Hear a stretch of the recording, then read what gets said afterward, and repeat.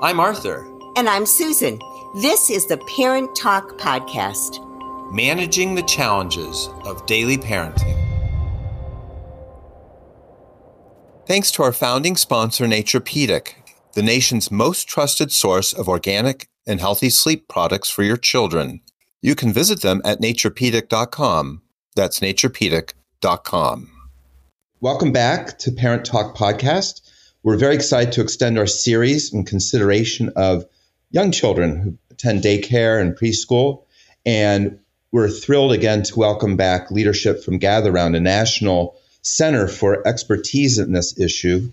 And we're very pleased to welcome back our friends Sarah Koffler and Kathy Pomer. It's clear that this is something that will absolutely be of importance to any parent who has a child in anything from infant childcare all the way through the beginning of grade school. Today, we're going to be talking about how do you know what's going on with your child? You put your small baby, could be as little as 6 weeks or 3 months or 1 year, into the care of other people.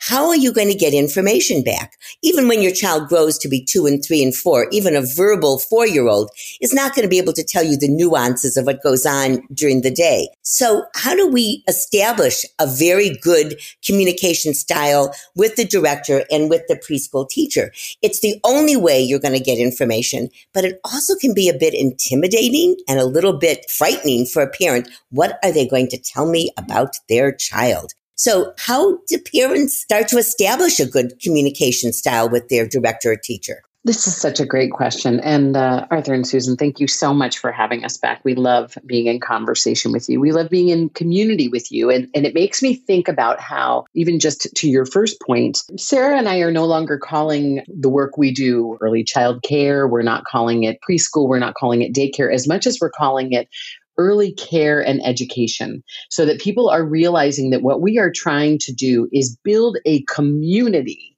of stakeholders that care about care and education, how they are the same thing, how they are part of building relationships, how they are part of establishing who we are as a young parent, as an older parent, as we grow with our children, and as early childhood educators and professionals who really care deeply about the relationships we have with the care community.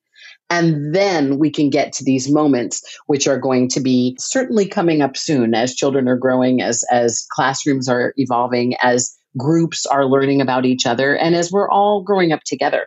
And so I feel like that's a really important thing, a nod toward our last talk with you all, when people are choosing a place. Think hard about a place that feels like a community where you have a voice, a community where your voice matters.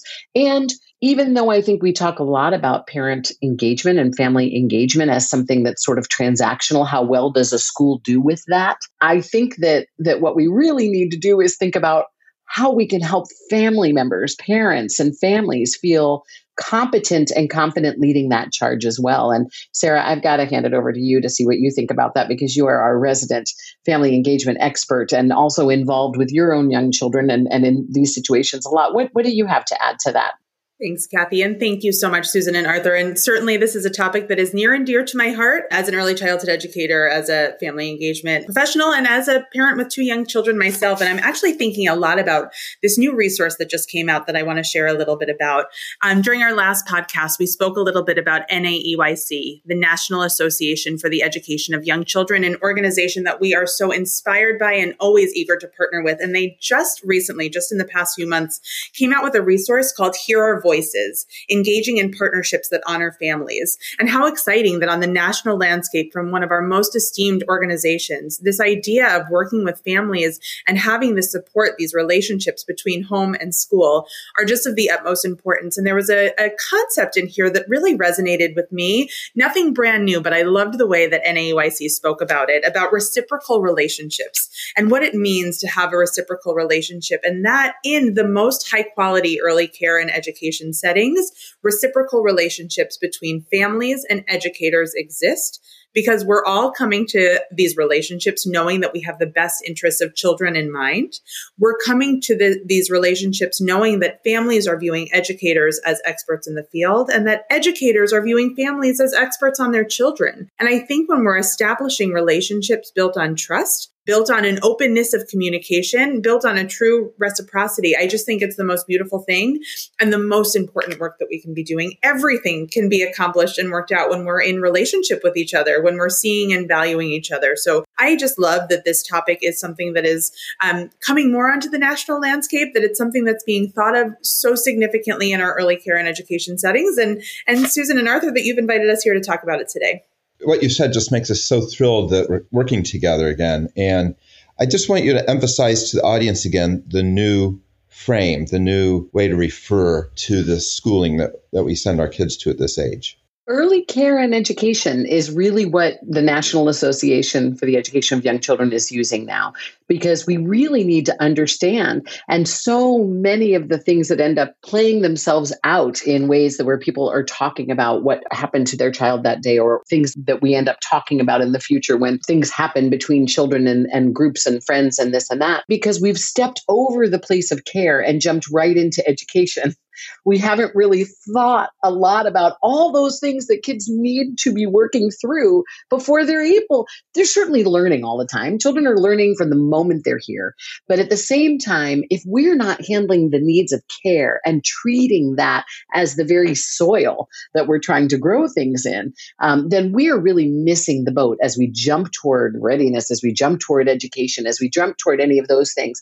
It has got to be both together, and creating a community of care and education, early care and education, feels like it really gives more than just a nod to those things that are going to make us successful in all these ways, relational, and in all these ways, developmental. Kathy and Sarah, as you're speaking of this, I'm just having a myriad of thoughts are going rushing through my brain. This idea of care is so fundamental, and it's not just when they're in school, but it's actually in the home as well. Even decades ago, when there weren't 10,000 different kinds of quote unquote containers for babies, bouncy seats and little chairs, but a mother would take the baby out of a car carrying their baby like a purse. I was fascinated. And they put the baby down in a carrier, and they would be drinking coffee with their friends and holding the bottle at an angle, not even looking at the baby. And I thought, there's something missing here. And I want to transfer that over to the care situation. So when we were talking about what to look for in a preschool, in a sense, this is the same conversation. Because if you're seeing babies are being kept in containers in the preschool and teachers are not interacting with them, is that what you're talking about? The care part?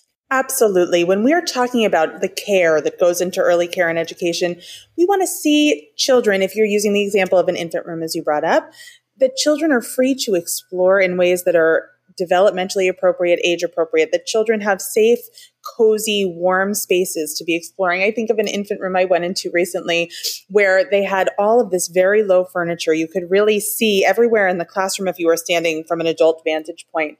Everything was perfectly sized for the young children in the classroom. The materials were all soft and squishy, and the children in that class were actually exploring block play. And you might think to yourself, infants and block play, that's interesting.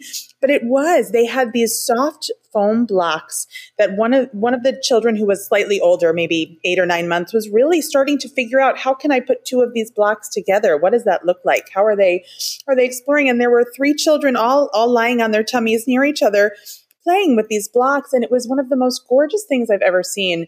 And it's hard to even make a comparison, Susan, as you were saying before, to a child being in a carrier, to a child having this free play, open experience. When we think about care, we mentioned this on our last call. When you're in an infant room, you might want to take a peek at what's happening with diaper changing, the way that an educator is interacting with the child during that time. That's an important care moment for a child to have their needs met. And the ways that interactions are happening is so important and so critical to know that you are choosing an environment and opportunity for your child. I so agree with all of that. I really do. And I have to say that it can even be a very quick way of assessing what that room is going to be like. You can walk in, even on a tour, and I've done this before, and seen only carriers, like you're talking about, Susan, only bouncies, and enough so that you can already tell they've done the math so that if every child was in one, there would be enough.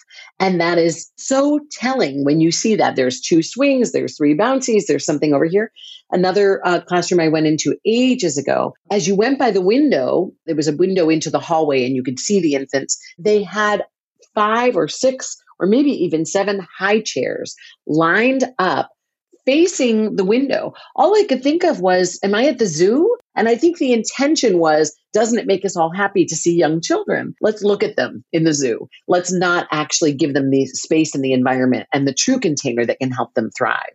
I'm telling you, that is a segue to my next question and my next concern for parents. Do the educators in your school, preschool, childcare, whatever you want to call it, do they see children as actual people, as an individual child with their own unique personality, with their own needs? And can I really hop on that question too? Because, boy, my heart just exploded when you said that. It's the key to everything. As a pediatrician over the years, it's pained me to see the exuberant curiosity of a young child dampen as they enter the assembly line of school, K through 12, more 3 through 12, I would say, is when it really kicks in.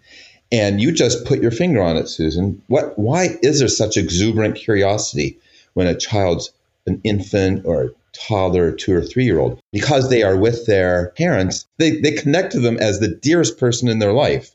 And then if that continues, the glow in the child's eye continues. But if it doesn't, the light goes out. And that's exactly how I feel. When I was running that preschool, I had a lot of professional development on child development, on differences among children, because teachers are sometimes taught like, this is what 3-year-olds do. Well, this is what many 3-year-olds do. But Arthur, you once told me something about eating. If this is the average child, that still means that 49% don't do it or aren't ready to do it or do it differently. And isn't that the same thing with behavior? I love this topic. This is so hugely important. And it reminds me, Kathy, of something we often talk about in professional developments or sessions that we have with educators about image of the child. Asking an educator the question of, how do you view children? What is most important to you when you think of children?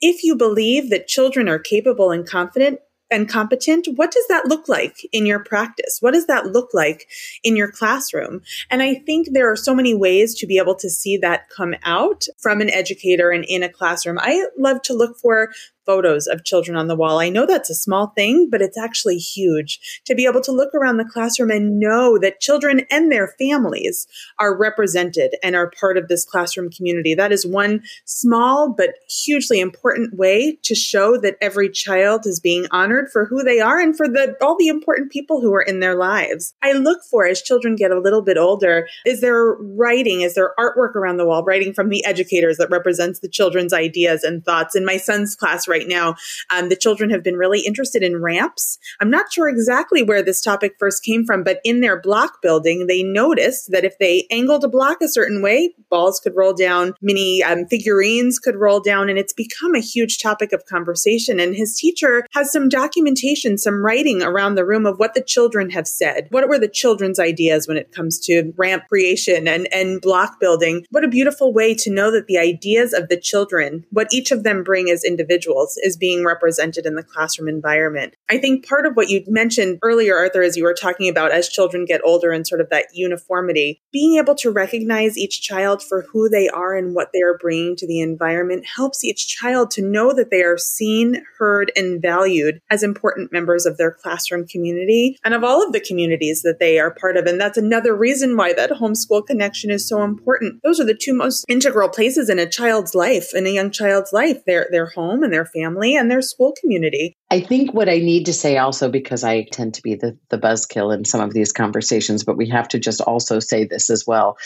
1,000,000% what you're saying is right on, Sarah.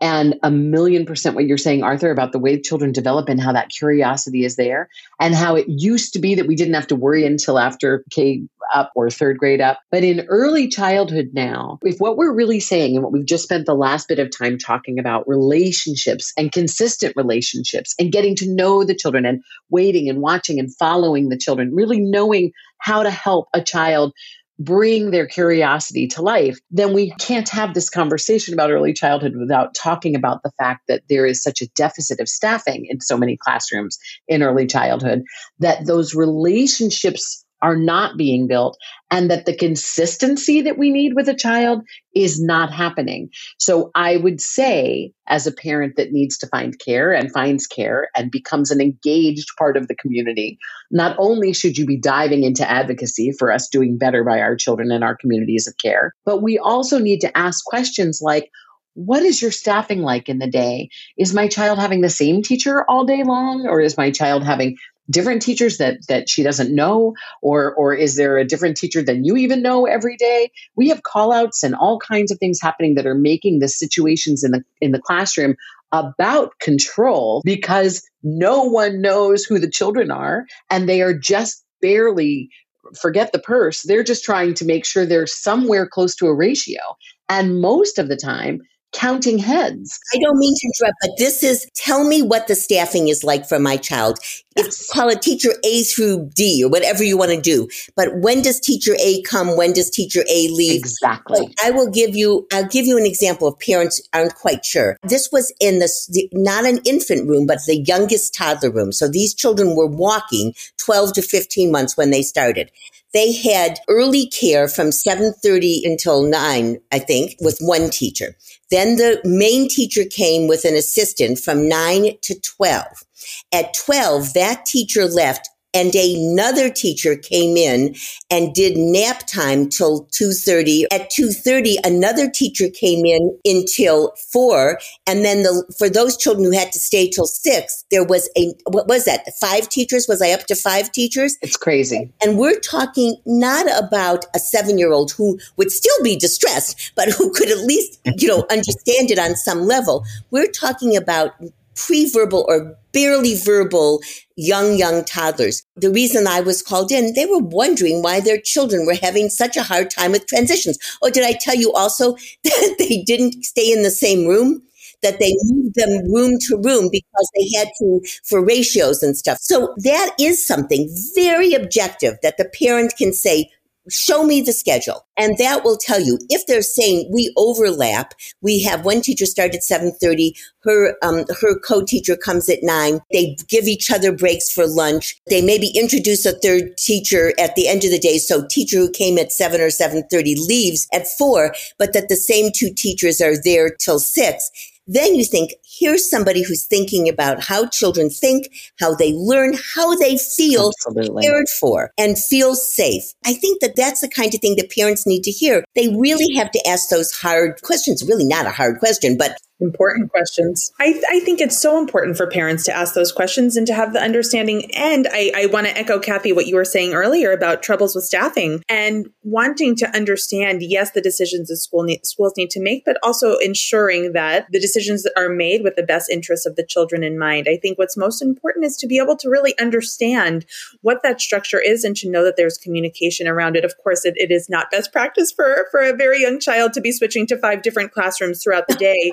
Horrible. That really is upsetting and hard to hear. But I think to know, of course, especially if you're choosing a longer day program, need really full-time care, that there likely will be a changeover in caregivers over the course of the day. But how is it being structured? How are families having the opportunities to get to know all of those different educators and caregivers who might be with their child over the course of the day? How are they having those opportunities for communication and interaction and relationship building? A parent might also want to know, in addition to the schedule and the changeover in caregivers, what are the ratios that the schools are using to understand how many children are there for every educator who's in the room. And of course, those numbers change as children get older, and they are state specific and state by state. But how is the school really thinking about ratios and how they are staffing their classrooms, both in terms of schedules, but also in terms of how many educators are there to really provide the best and high quality support? And I would add one more piece, which is that do not let the price of tuition make you think that it is an excellent school and doesn't have any of those issues.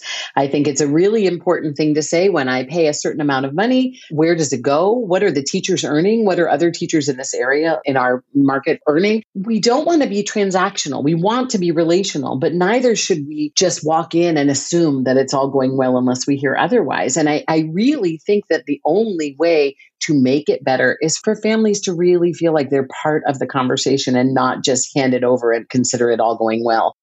Kathy and Sarah, when you're talking, it came to mind in evaluating a program, there's always two phases. There's the sale, there's the execution. Once you're in a program, you're not stuck, right? If you find that the relationships aren't there, you can leave. I think parents can know very quickly whether a program relates to their child as a person once they're in it. They can leave. Unfortunately, in some places, the options are very limited. And that is just an issue because let's put it this way. If all of the parents would say, this is really not okay, and they would come as a group to the director or the owners, then there might be some catalyst for change.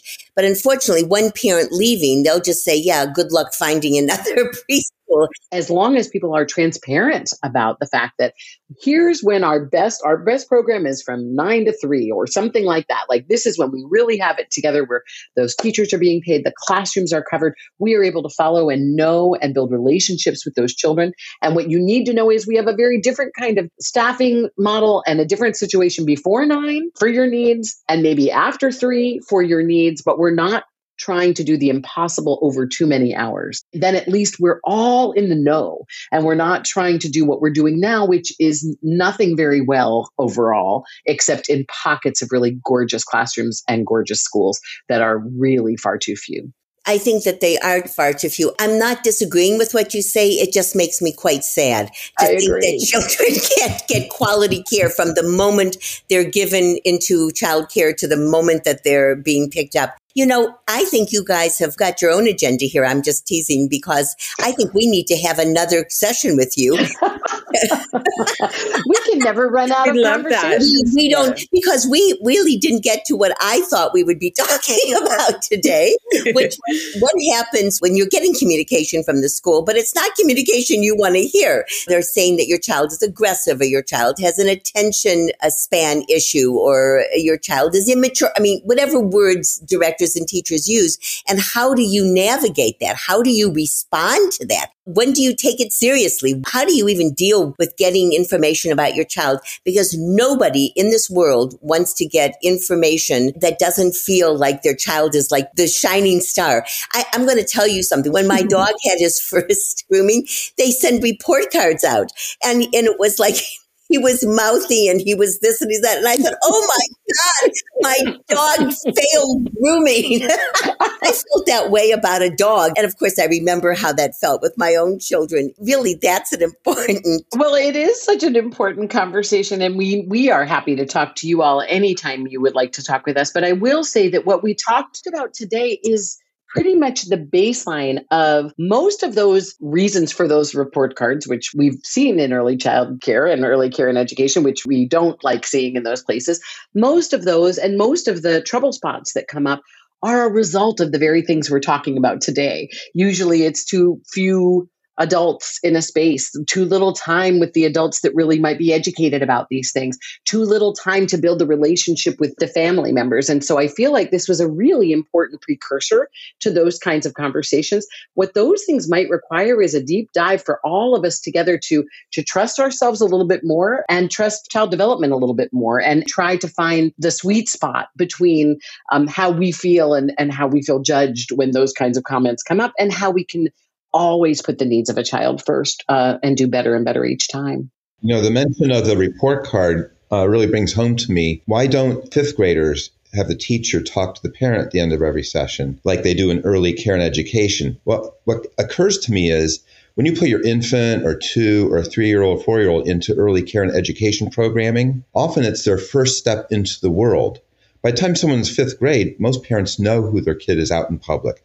They haven't been out in public before. So this is the first gauge they're getting, the first indication of who their child is out in the big world. And the teacher can't deliver that read unless they have a relationship with the child. And how important it is to hear from the parent about who that child is at home. I think that's such an important piece of it. When we're thinking about building these relationships and really connecting with one another, yes, it is the obligation and responsibility of the school to be facilitating a lot of that communication, and also so important for the parent and the family member to play an active role in that partnership and in talking about who that child is and what their hopes and dreams are, and what together as a full community of of all of the stakeholders involved, how we can help that child thrive and succeed, and therefore how we're all thriving and succeeding. Well, it is time to wrap this up, and I am sorry to wrap it up because clearly we could talk about this for another couple of hours. So I hope that when we extend an invitation, the two of you will join us and talk about that next step about what happens when you get the communication. And after that, I have to thank you so much, Kathy. Thank you so much, Sarah. And Arthur, we're going to get ready for our next podcast. Yeah, thank you again, Sarah and Kathy. Our parent tip as we close out this podcast is when you look at your early care and education, which is the new term for these programs before kindergarten. He's a very fast learner. A key thing to assess is the ability to provide a relationship to your child as a person. So thank you again. Thanks again for listening to the Parent Talk podcast. You can find back episodes and send us your parenting questions at parenttalkpodcast.com. And don't forget to visit our founding sponsor, NaturePedic, at naturepedic.com.